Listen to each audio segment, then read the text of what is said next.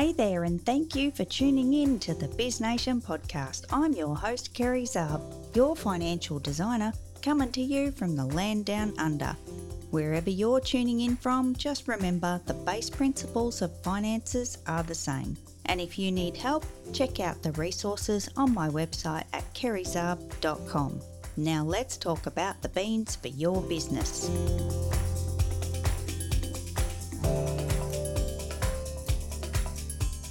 G'day and welcome to another episode. Here we are again, just you and me talking about the beans in your business.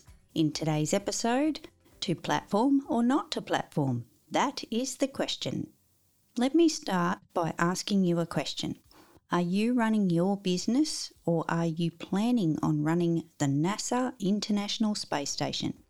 Many small business owners wonder when it's time to hold their business finances on an accounting platform.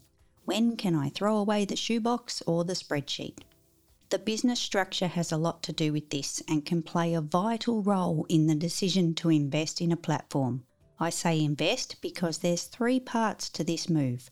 Most platforms that you should consider will have a monthly subscription cost, so there is the financial investment, but also you need to consider your time in learning that new software or cloudware. There is also the consideration of having that platform set up for your business. I highly recommend, if you don't have a sound understanding of accounting, and I'm not talking the official qualifications here, but the knowledge that it will take to set up the platform correctly, pay someone to do this for you and save yourself the stress and potential mess that can come later.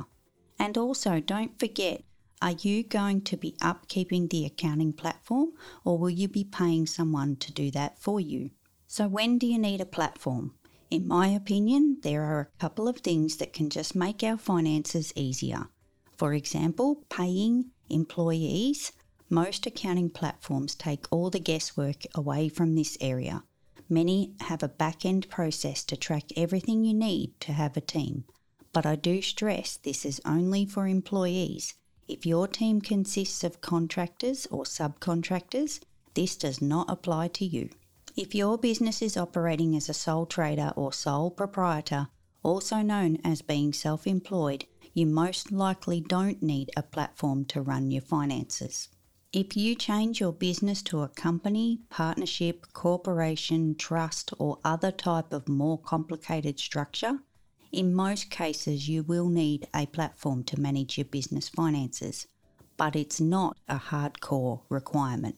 Another example to move to a platform for all entity types could be building tangible assets. This could be things like vehicles, office equipment, industry-specific equipment, items that hold value. Platforms can help you manage these assets and their depreciation over time. But again, this is not the be-all and end-all of moving to a platform.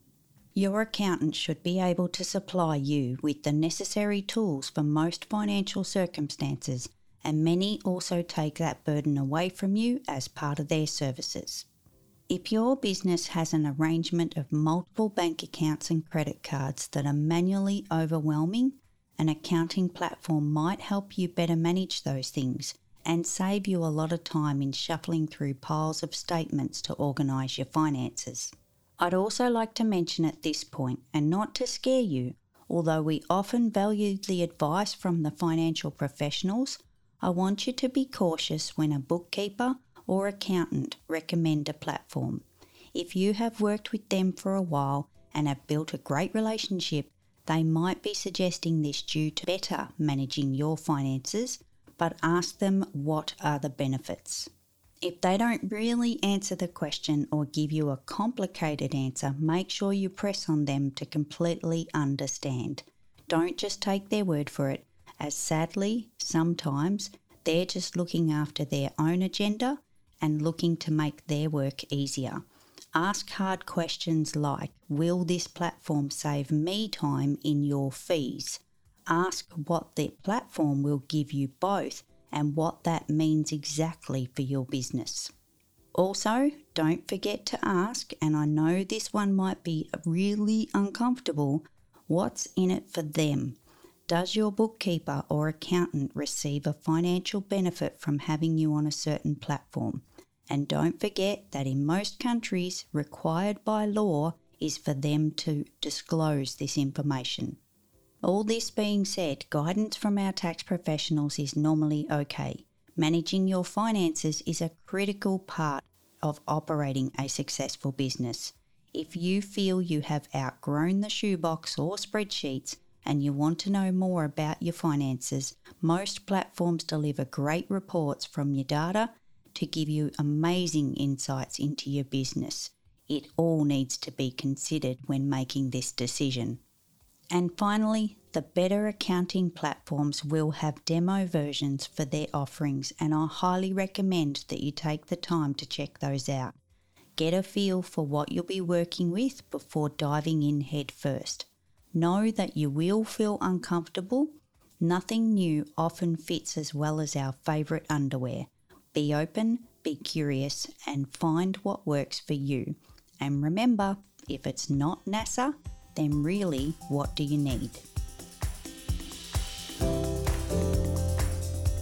Thank you so much for tuning in to this episode. If you need financial design in your business, you can check out the amazing resources on my website at kerryzarb.com. Until next time, don't forget the beans in your business.